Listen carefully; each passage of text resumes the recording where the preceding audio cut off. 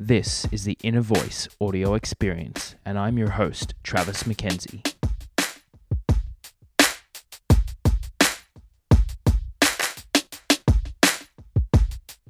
Endurance athletes spend a lot of time in their own heads, and their own self-talk can either drive them towards their goals or crush them in an instant. We often focus on mastering the body, but these battles play out in the mind. I host inspiring athletes and innovators from across the endurance sports industry and explore the trials and tribulations that often play out well before race day and in their personal lives. You will recognize the names, but you won't have heard their stories told like this before.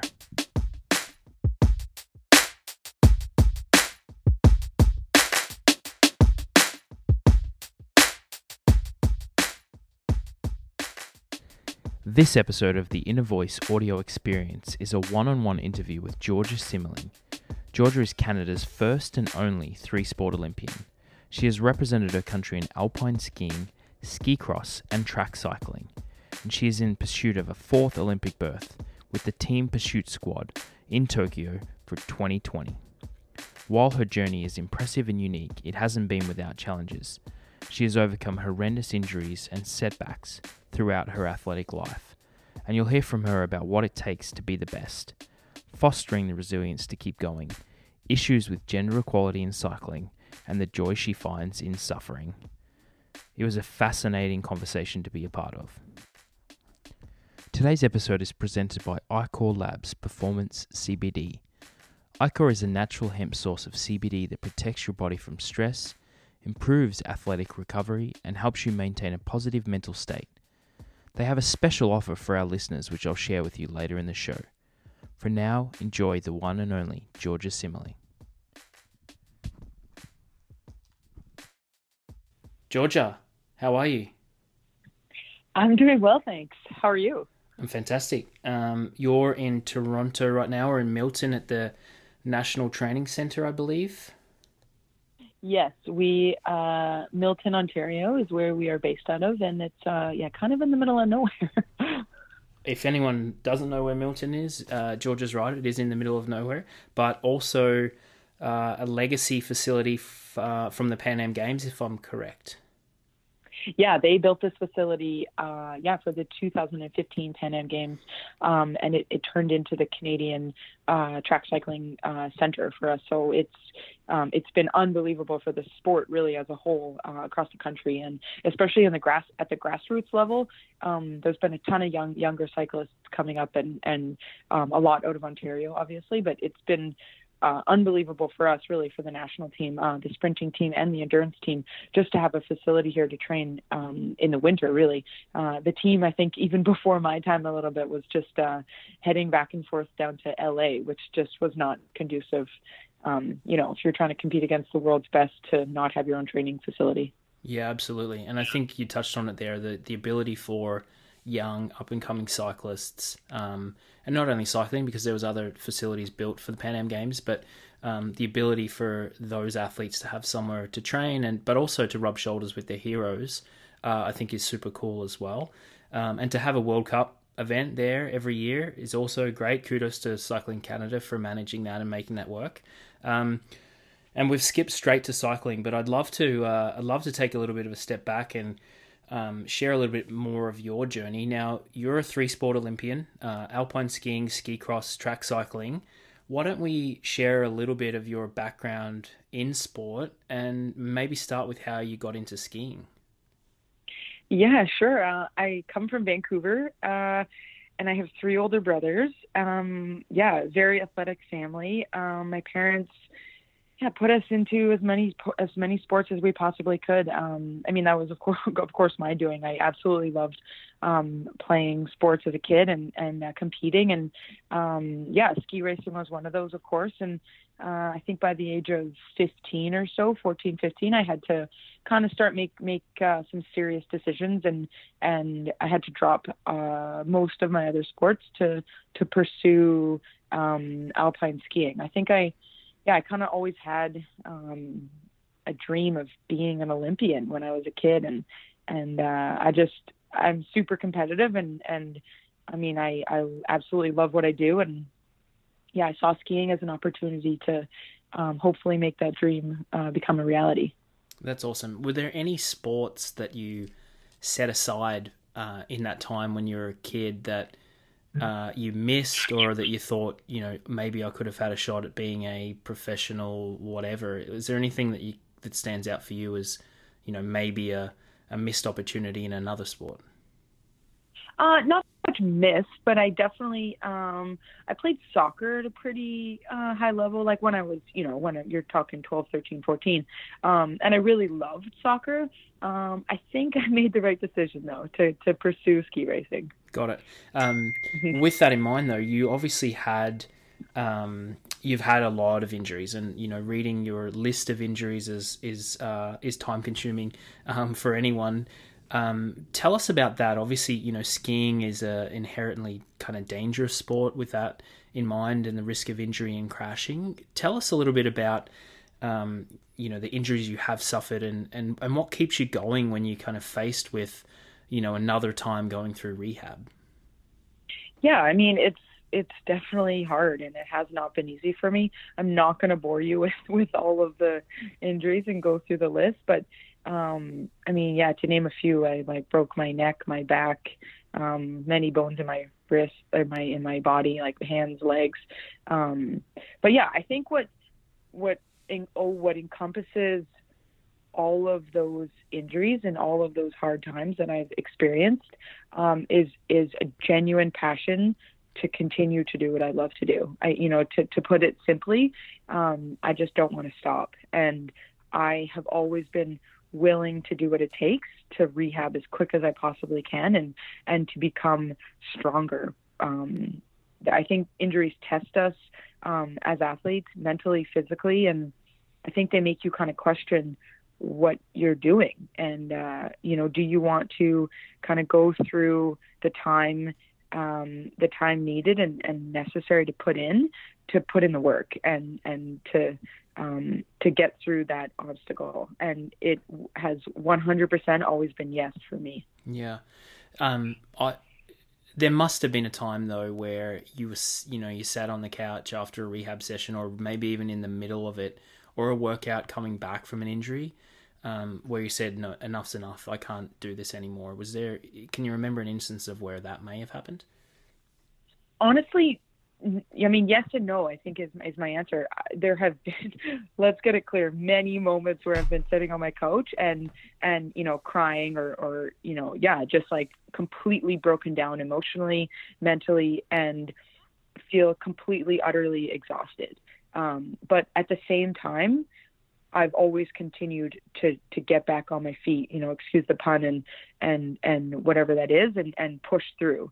This past injury of mine was by far the most challenging, physically and mentally. And again, there was always a light at the end of the tunnel for me that I wanted to continue and push through and make that light at the end of the tunnel a reality. But again, like, I'm not going to sugarcoat it. And I mean, gosh, the amount of times that I was, bawling to my girlfriend on FaceTime, or, crying to my mom on the phone, or whatever it was, like there were a lot of those times, and it's not easy for sure. Yeah, 100%. Is it the allure of, becoming an Olympian again? Is it getting back to your best, or is it simply just the process, going through the process again to getting fit and getting competition ready and getting in that mentality that you're ready to race? How much of it is that part of it as opposed to, I guess, what you could say would be the result of the work? I think it's a bit of both, truthfully. I feel like I'm a person that I pride myself on living in the moment and living in the present and genuinely loving what I do on a daily basis. So I think a lot of it is that. I don't take things for granted, and especially in the last year, with what I went through, I definitely am. I think I see. I'm definitely not I'm at the end of, towards the end of my career, and I don't take anything for granted. And yeah, I genuinely love waking up and, going to the gym or doing a hard session on the bike and, going to the velodrome for the second session in the day when you're completely exhausted and having to put in another 2-3 hours of work, physically, mentally. I mean, again, it's not easy. And there are for sure days when you wake up and you're like, oh my God, I just want to sleep. Yeah. But I love both sides of it.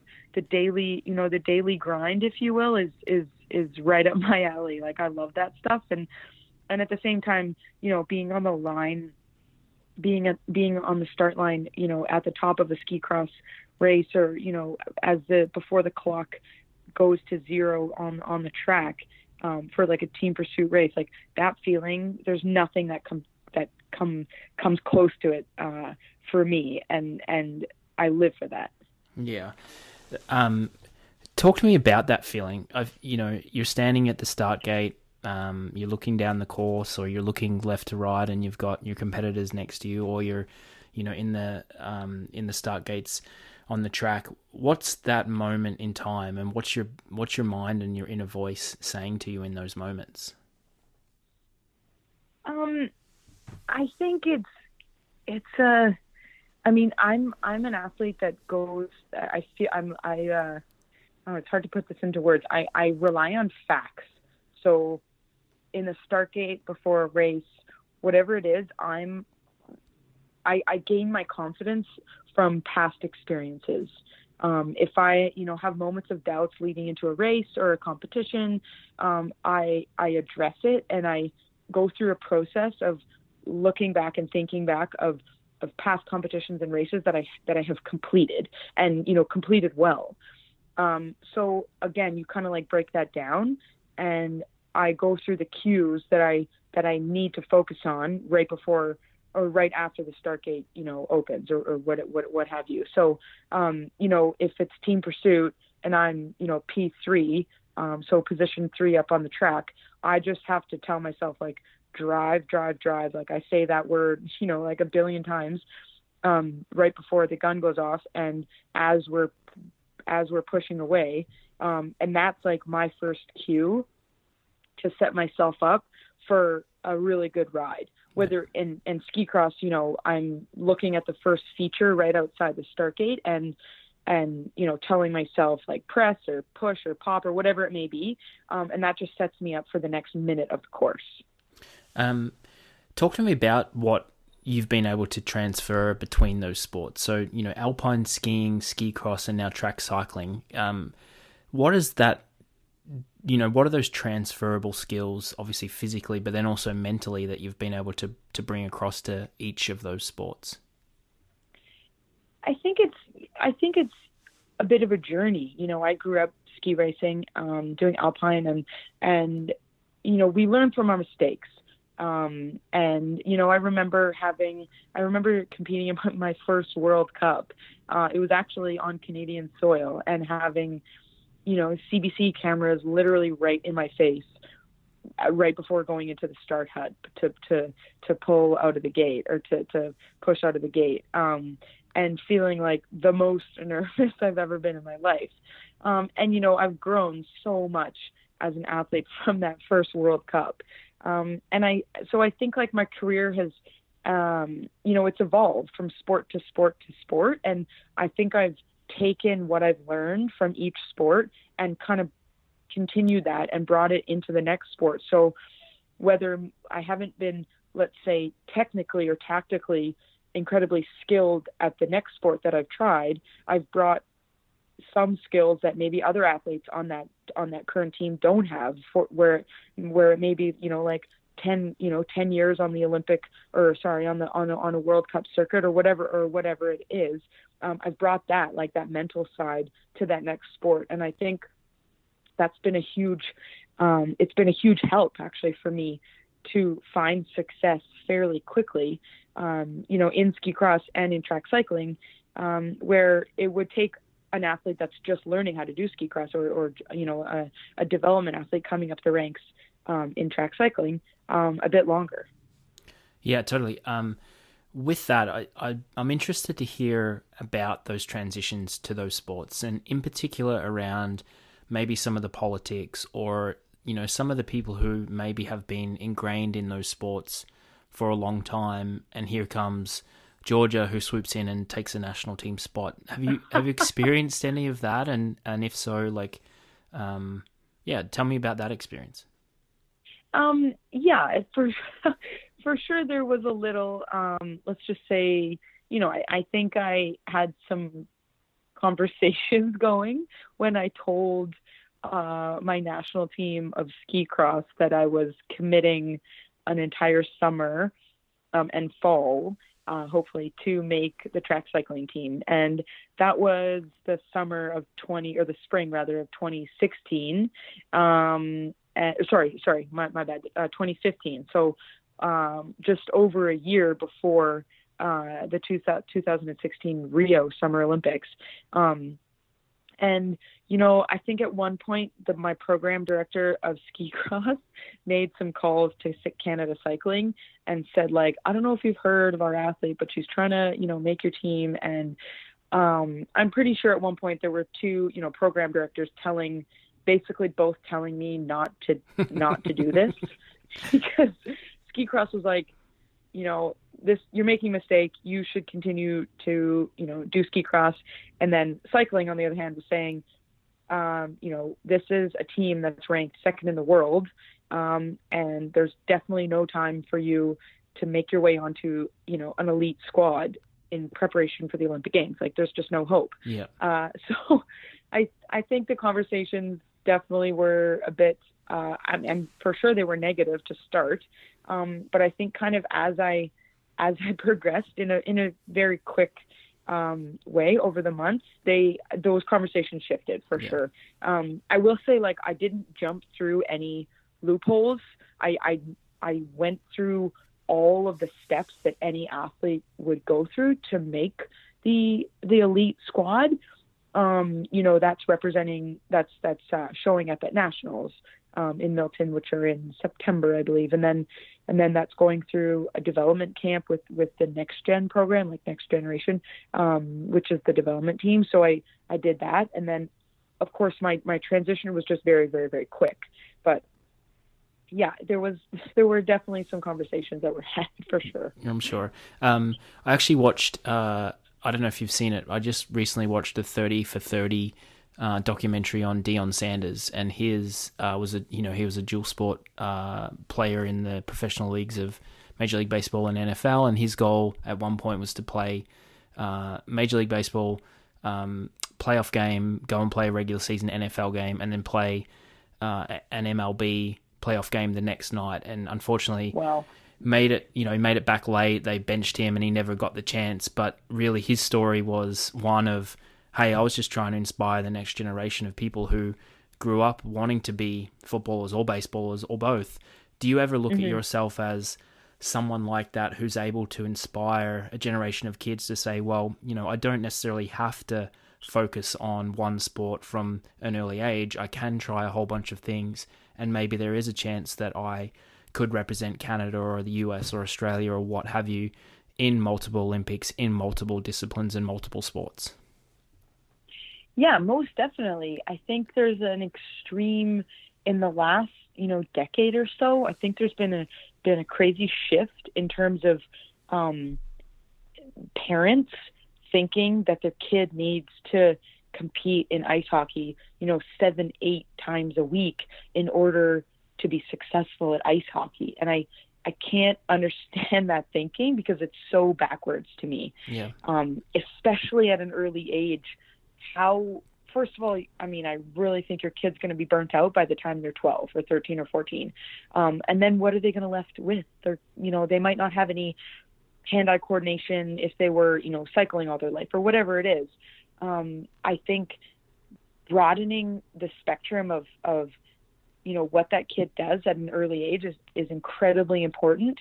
And, kids don't have it figured out when they're that age anyway. So there's just so many things wrong with this process, I think, that we're, that parents are doing. And I think kids, I hope, are inspired by, my story, and they can tell themselves, yeah, I want to, do two or three sports until I'm at what age it may be. And at the same time, I hope I'm inspiring those that are, 20 or 22 or 23 that are saying like, hey, I think I want to try this other sport out. Because, I don't think it's never too late, is what I like to kind of say. And the sky's the limit. I know that sounds extremely cliche, but if you have the right support system around you, and if you have a burning desire to achieve your goals, anything is possible, really. There were, I think I kind of sugarcoated it, but there were a lot of people, and yeah, we're talking like program directors of Canadian sport institutes telling me that I was making a bad decision. Yeah. But I kind of stuck with my gun. I had the support of my parents, a community in Vancouver, and again, I think I put myself out there. I think there's power in feeling vulnerable and feeling exposed in times of uncertainty. But I don't think you're not gonna see the outcome unless you actually put yourself in those situations.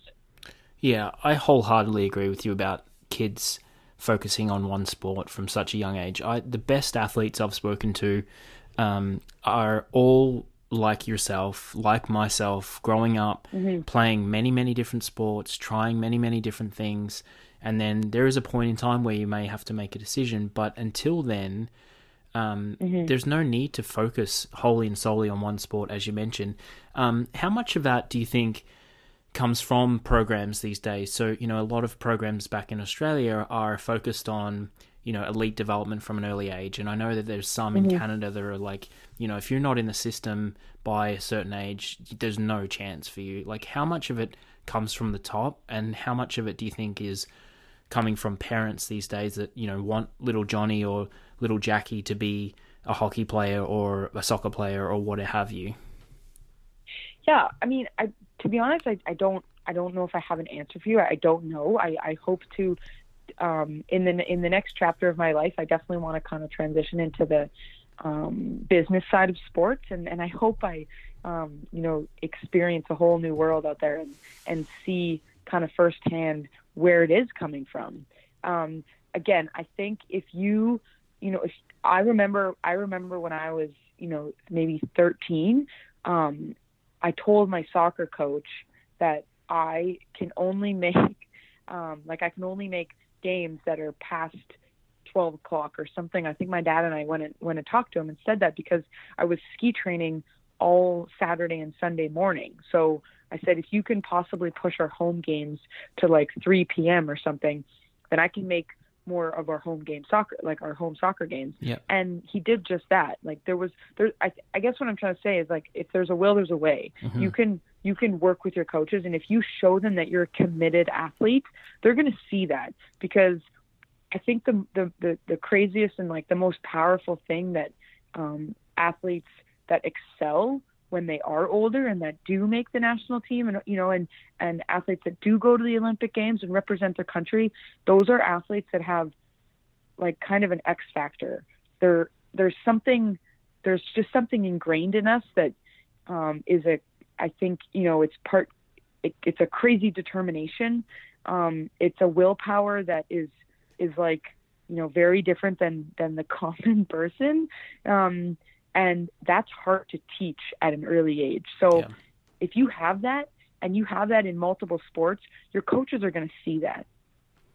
Yeah, I love that. I love how you describe that. And I think there definitely is space for a study on like personality traits and commonalities between elite athletes, because you're right. Once again, I get to, I've chatted to hundreds of elite performing athletes and weekend warriors and the whole gamut of endurance athletes.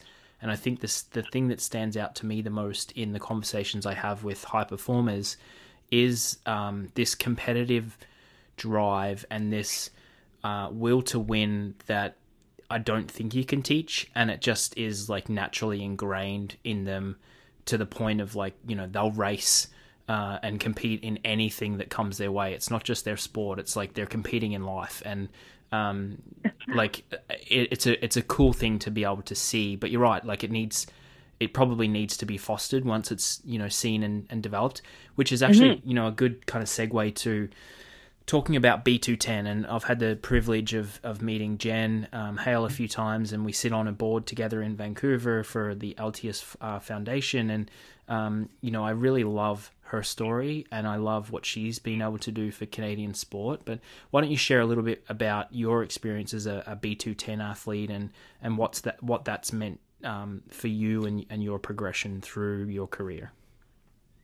Yeah, ironically, B210 actually started supporting me during kind of the mayhem of my transition from ski cross to track cycling. So where two national teams were, there were just a lot of question marks around my name with both of those sports. B210 actually said, we are behind you 100%, and we're committed to supporting you in whatever you actually choose to do. So I think having that support transitioning to track cycling was a huge, I think it just gave me confidence. It was the first time that other people besides myself kind of said, we believe in you as well. Of course, I had the support of my parents and, my close loved ones, but this was a, incredibly well-respected entity and business that said, we are behind you. So that was huge, kind of moving towards track for the next year and a half. And B210 was behind me when I switched back to ski cross and was back on a glacier, like within a month after the Rio Games. Just knowing that, I think it's just actually having the confidence, knowing that you can focus on what you need to do and not try to raise a bunch of money on the side and figure out how to, pay for physio or massage when you're home, or, different types of equipment or whatever else it is that you need as an athlete. They cover that, and they have that, and they believe in you. These are people that, want to see you succeed and believe wholeheartedly that you are going to succeed, because they don't support everyone. And, it means a lot for sure. Having B210 paid for my entire rehab, this past year. And I mean, we're talking, like well over $10,000, like well over. So, having paid that out of pocket and, or having had to pay that out of pocket just would, it would have just been, it would have been hard for sure. And not only did they pay for it, like I was and still am in the best hands possible in Canada that support me, whether that's, nutrition, physiology, psychology, physiotherapy, strength and conditioning. They make it happen. Yeah, that's fantastic. I think there's been many fantastic stories that have come from that program. Is there an opportunity, you think, for programs like that to continue to grow and develop in maybe lesser known sports? Is that something you talked about the business side of sport once you've finished? Is that something that could be of interest to you in, developing or supporting programs like B210 to, find the next dual sport, multi-sport Olympian across the country? Yeah, I think they kind of took a risk on me, truthfully, because, track cycling in Canada is not the most popular sport, as we know. And yet they were still behind me. So, that meant so much to me, obviously. At the same time, I think there's, as a whole in the country, there's still a major lack in funding for, development athletes, for a lot of national team athletes. On the alpine ski team, for example, there were many athletes that went to Pyeongchang that had to pay upwards of $30,000 a year to ski race for the season. And that is it's just ridiculous. Like it just shouldn't be happening. And there's a reason why I think in alpine skiing, it takes a longer time to pair and match up and be equal with the rest of Europe, because they are funded at a very early age. So B210 is amazing. And I still think there's a gap though in the the entire sports system in Canada. When I think we just got our carding money bumped up this past year, but I think it had been over like 10 or 15 years that it had changed. Adam Van Koeverden was a big lead in making that change, and I think it's going to take more leaders like him to kind of speak up for ourselves and help make that change. Yeah. Well, I guess it's hard when you're still in sport, right? It is, yeah. You're busy. You're busy. Yeah, you have some things on your plate. So, it is hard while you're in the moment. It's, you deal with the circumstances as they're presented to you, as you talked about earlier. But it's really, it's going to take people like Adam and people like Jen to really, create a platform for athletes to be able to, not have to pay out of pocket to represent their nation. Do you think there's also an element that, outside of the Olympics, a lot of the general public don't necessarily have an interest in some of these sports until it is the week before and the week after the Olympics? Yeah, most definitely. I've had this conversation with a few people, and it's like part of you, during the Olympics or recently after the Olympics, part of you is actually like a bit annoyed when people that you haven't maybe connected with in a very long time or reach out to you and say, "Oh my God, I watched your race. Like, it was so exciting." And because, I'm thinking like, oh yeah, I had a World Cup on television like the month before the Olympic Games. Like, did you watch that? Like, yeah. And it is a bit irritating, but at the same time, of course you're excited and you're grateful that, the entire country was watching you compete, at the Olympic Games. Yeah. I think it's kind of like a double standard of the television is only going to pick up the sports that are extremely popular, like all the major league sports, the odd like bobsleigh is on TV, I think, the odd ski race is on TV, but, track cycling, like biathlon, like those sports are not on television. I think biathlon might be even, I don't even know, but I get like, how is track cycling, for example, going to get more money when people don't even have the access to watch it, or they have to pay like $20 a month in order to stream it on their computer? Yeah. Like it's kind of a snowball effect that needs to kind of stop. And I think, and the conversation of equality and equal pay in a sport like cycling is ridiculous. I grew up in two sports where ski cross and alpine for the most part is fairly equal between, women and men in terms of at least like pay, like prize money. But cycling is just like, it's astronomical, the difference of men and women cycling. But, we know why. It's because the men's tours are on TV and people watch them and they get sponsors. But I think it actually will take one of these days, like a big company to step up and that has the money to potentially, lose a little at the beginning, but to gain more at the end, where they may step up and say, you know what, we're going to sponsor this women's race, equal pay to the men's, and we're challenging other companies to do the same thing. I think it's going to take something of that conversation to kind of get it going, because it's crazy. Like I had never seen it, I'd never heard about it.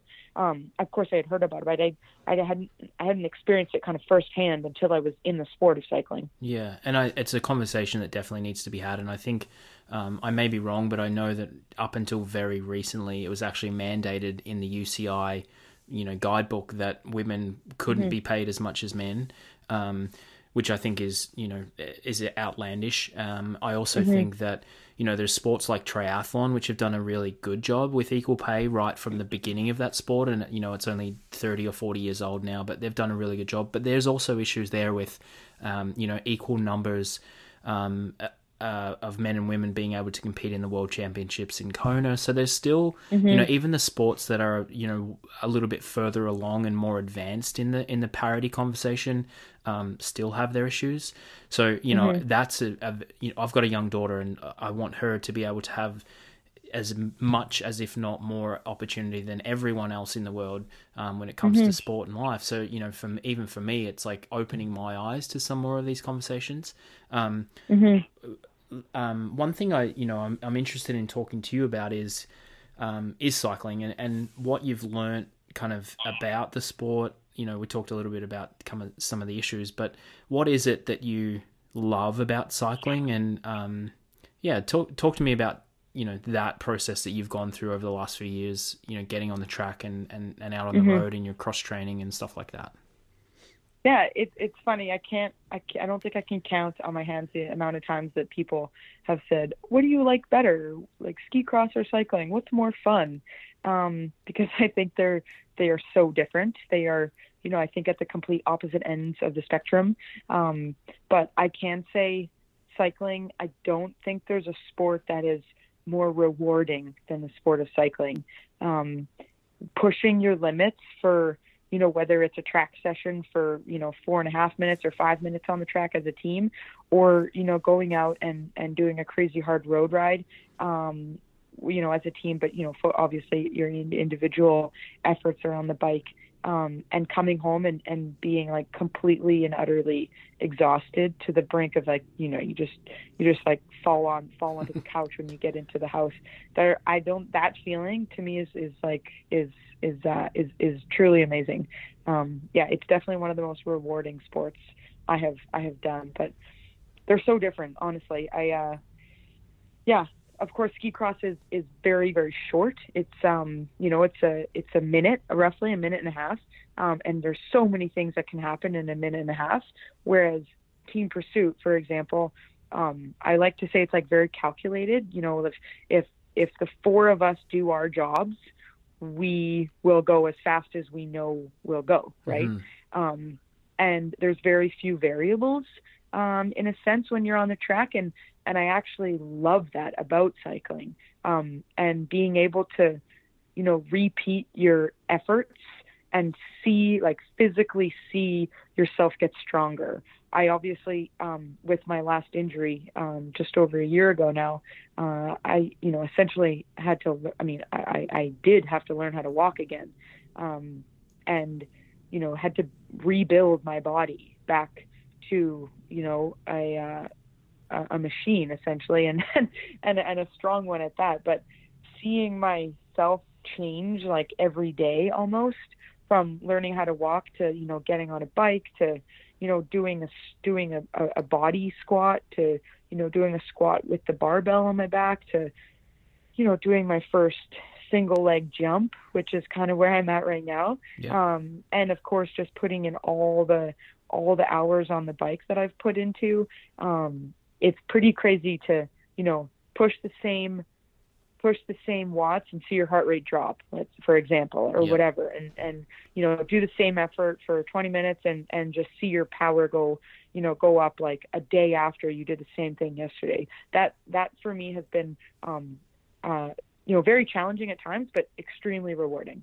Yeah, I bet. And how much of that do you think is, you know, thinking before your injury and thinking now, but how much of that is because you were relatively new to the sport, that some of those physical changes and adaptations happened maybe a little quicker for you? Do you think that was the case initially? And then is it also the case as you're coming back and rehabbing again and getting back to top condition?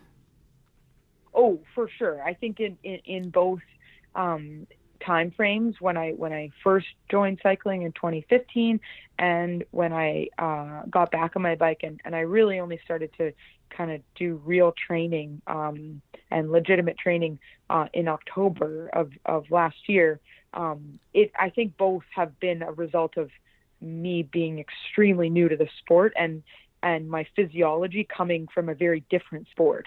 But I will say, having played so many other sports as a kid growing up and actually spending a fair amount of time on my bike, even on a stationary bike as a ski racer, I had that kind of a pretty good aerobic base as a ski racer transitioning into cycling that was obviously you know, crucial for me to kind of get to where I was. But yeah, I think it played a role in both times for sure. Yeah, and I think you mentioned it earlier, but I agree that you know, those long days on a bike or pushing yourself or going a little further or a little longer than you thought you could are, you know, very, very special moments. And I always describe it as kind of sharing the war story. So, you know, no one comes back from a ride, you know, an easy hour ride that nothing really happened with any interesting stories, but it's the days, you know, for an example, on the weekend I rode for 5 hours and it was, you know,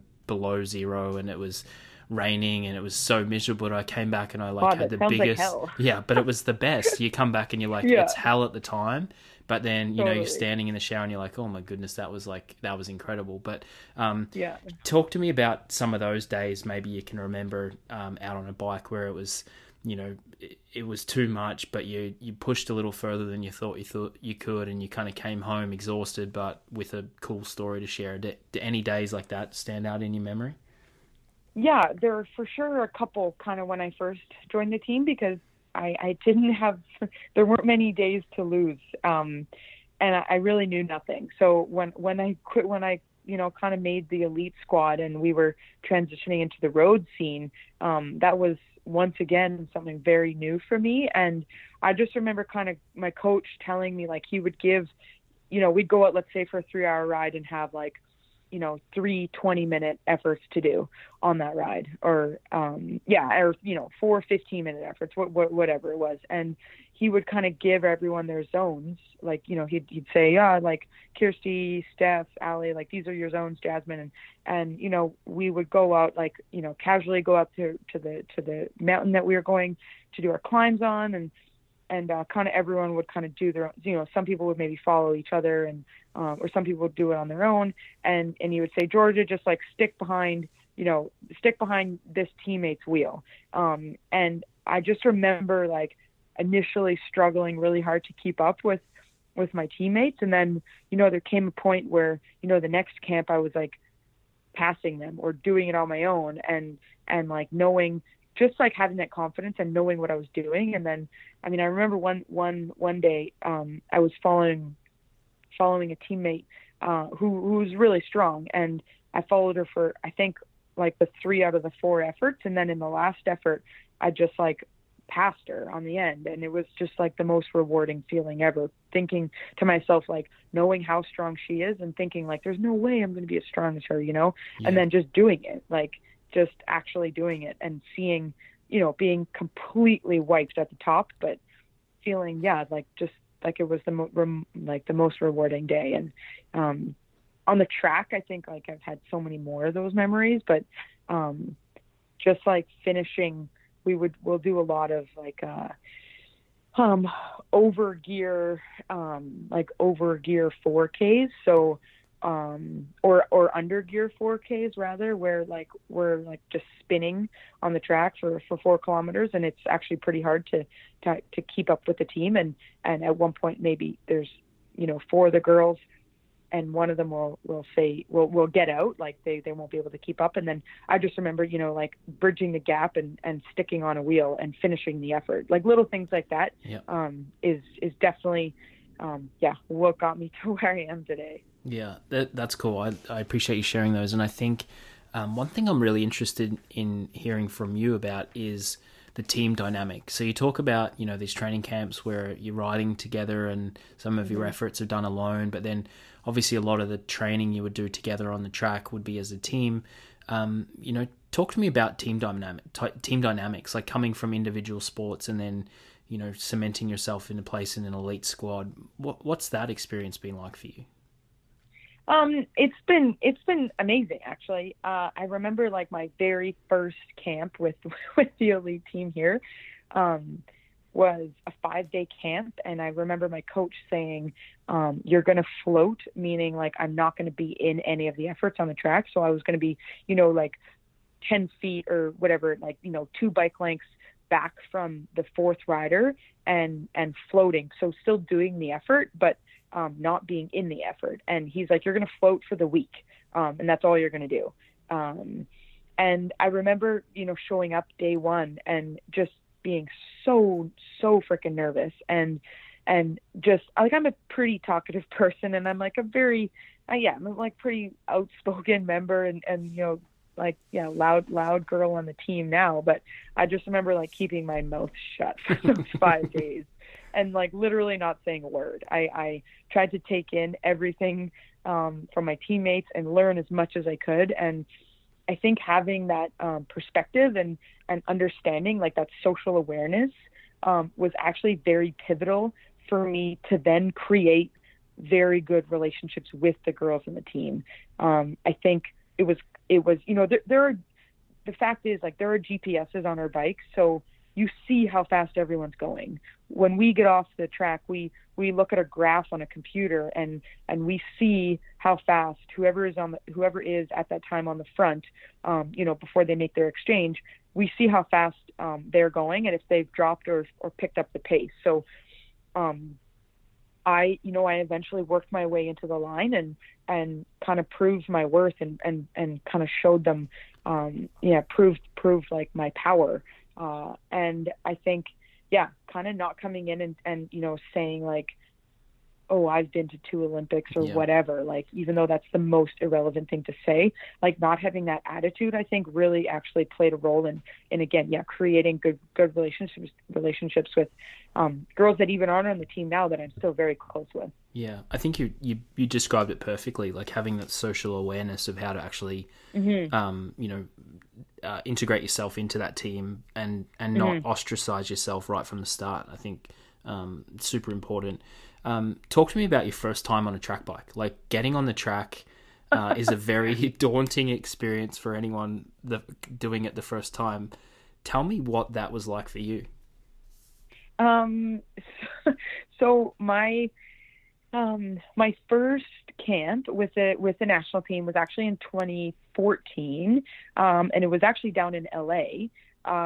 So they were still building the Pan Am Games facility here in Milton, and I emailed Cycling Canada, and funny enough, who responds is a strength and conditioning coach that was previously working with Alpine Canada and had recently retired or recently stepped down from Alpine Canada, and he actually responds saying, "Hey Georgia, it's Matt. We'll get you into this camp," because the sprinting team was doing kind of a talent ID kind of search across the country for sprinters. So I didn't know what I was signing myself up for really, but I showed up in LA and did not have a bike, and they put me on a track bike and they said, kind of, away you go. There was another girl who was a bobsled athlete, from Calgary, who was new to cycling as well, and we kind of were both in this experience together and learned how to ride a track bike together while the rest of the development team was kind of doing their workout for the day. But it was actually pretty funny because within like 5 days, the Kate O'Brien, actually, she went to Rio with Monique Sullivan as the other sprinter for the team sprint. So she and I went to Rio together, and after the first 5 days of like learning how to ride a bike, we ended up doing, I'm sure it was like some flying 200s or whatever. And I think let's just say our leg strength was quickly seen to the coach that he needed to kind of invest in this skier and this bobsled athlete. Yeah, absolutely. I've actually been connected with Kate recently. Cool. And she's got an amazing story as well, and obviously has gone through some challenges recently herself. Do you still stay in touch with Kate as well? Not as much. I recently saw her, I think this past summer, and we went for a ride together, and it was awesome to connect again. But no, not as much for sure as before. Yeah. Let's wrap it up pretty quickly here, but I would love to hear your thoughts on going to the Olympics and the differences between the Summer and the Winter Olympics, and kind of what that general experience has been like for you now that you've been to 3. Yeah, I guess before going to Rio, I guess I really didn't know what I was getting myself into. But the Winter and Summer Olympics are very different. There are For example, in Sochi in the 2014 games, I think there were just over 2,000 athletes that attended the Olympics, and in Rio there were over 10,000. So just the sheer size and the volume of athletes is, it's way different, and 5 times as big. At the same time, I remember going to Rio and just like walking into the food court and feeling very, very short, actually. I never expected that, but you have basketball, you have handball, you have rowing, there's just volleyball. There's so many sports that there are a lot that produce a lot of tall athletes, and I just remember being like, what the hell, like I'm very short here, and definitely not experiencing that in Sochi. But I think competing as a team and crossing that finish line as a team in Rio, and earning ourselves a bronze medal, that was definitely one of the most memorable and best experiences of my life. I think just there was something very magical about doing it as a team. I can't it's hard to kind of put it into words, but I really hope we repeat or better our performance, actually, and I think we have a pretty good shot at doing that in a year and a half from now. Amazing. And then what's the build up like for you? Is there test events?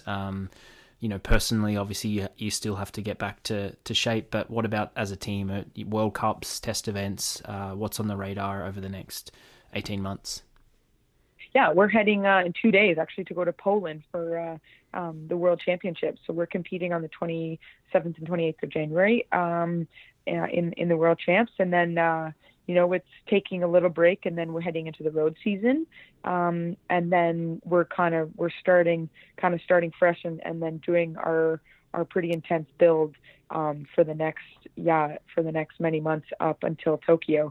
Of course, that's going to be involving World Cups. I think we're doing a couple around the world, like 3 maybe, and then doing a hell of a lot of training and focusing here in Milton. And I think we'll be spending a little time in New Zealand, hopefully, when the weather's too cold to train outside here in Canada. That's when it's go time. Amazing. And then, do you have a road team that you race with, or do you just kind of? I do. Yep. Yeah. Okay. Tell me about that. Yeah, I'm on 2020. So they're one of the top women's teams in North America. 2 of my teammates on my track team, Jasmine and Steph Rorda, Jasmine Glazier, are on that team. And they definitely, I'm definitely a little bit of a wild card for them, but I think my teammates actually talked me up in a big way and said she's pretty strong, and she learns quickly, and she does what she's told, and she'll be a good member of the team. So I hope I don't let them down, but I'm really excited to kind of experience the whole road scene on a pro team and be involved in that. Yeah, that'll be a lot of fun. And I think you guys will probably be at Tour of California, I believe. Oh, we are. Yeah, Awesome. We definitely will be there. Yeah, amazing. I'm excited. We're gonna rent an RV and follow the race and spend some time with a few of the teams. So Epic. I look forward to seeing you in action and shaking hands and high fiving and wishing you all the best in California in May as well. So yeah, I'm excited. Yeah, this has been fun, Georgia. I really appreciate you making time, and I'll definitely be following the journey over the next 18 months, and all going well, 4-time Olympian. And hopefully, I'm sure there's a lot of people who are cheering for you to make it happen as well. So yeah, thank you so much for your time. Is there any way that people can kind of stay in touch with you, reach out to you if needed, follow your journey over the next little bit? Instagram is probably the best. Yeah, G Simmerling. Okay, perfect. We'll put a link there for everyone to follow as well. So awesome. Enjoy yourself up in Toronto, and look forward to catching up later in the spring. Wicked. Thank you so much again. Awesome. Thanks, Georgia. Have a good one. Bye.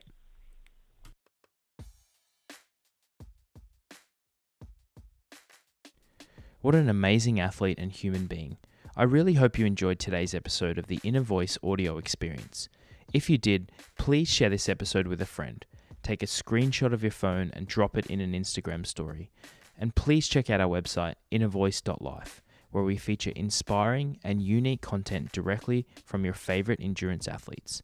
And thanks again to our sponsor for this episode, iCore Labs Performance CBD. If you're like most endurance athletes, you have a high level of motivation. In fact, whether it's setting a new training goal or upgrading your diet, you're always looking for ways to improve. When you've got the willpower and drive on your side, you can push your body to do incredible things. I personally have been using iCore for a couple of months now, as I train for some epic gravel cycling races that I've signed up for this year. The effects have been incredible. From muscle recovery to a better night's sleep, the benefits I've received from iCore Labs CBD have been really eye-opening. 5 pumps in the morning, 5 pumps at night, and if I've had an especially hard workout, I'll take an additional 5 pumps throughout the day. As an aging athlete who still wants to get the best out of themselves, I couldn't recommend iCore highly enough. If you're curious if iCore CBD is right for you, they have a special offer for you to give it a shot. 15% off each and every order of iCore from their website if you use the code INNERVOICE. So head to icorelabs.com, give it a try. I think you really feel the benefits. Thanks again for being part of the Inner Voice community. It means a lot. I'm Travis McKenzie, and this is the Inner Voice audio experience.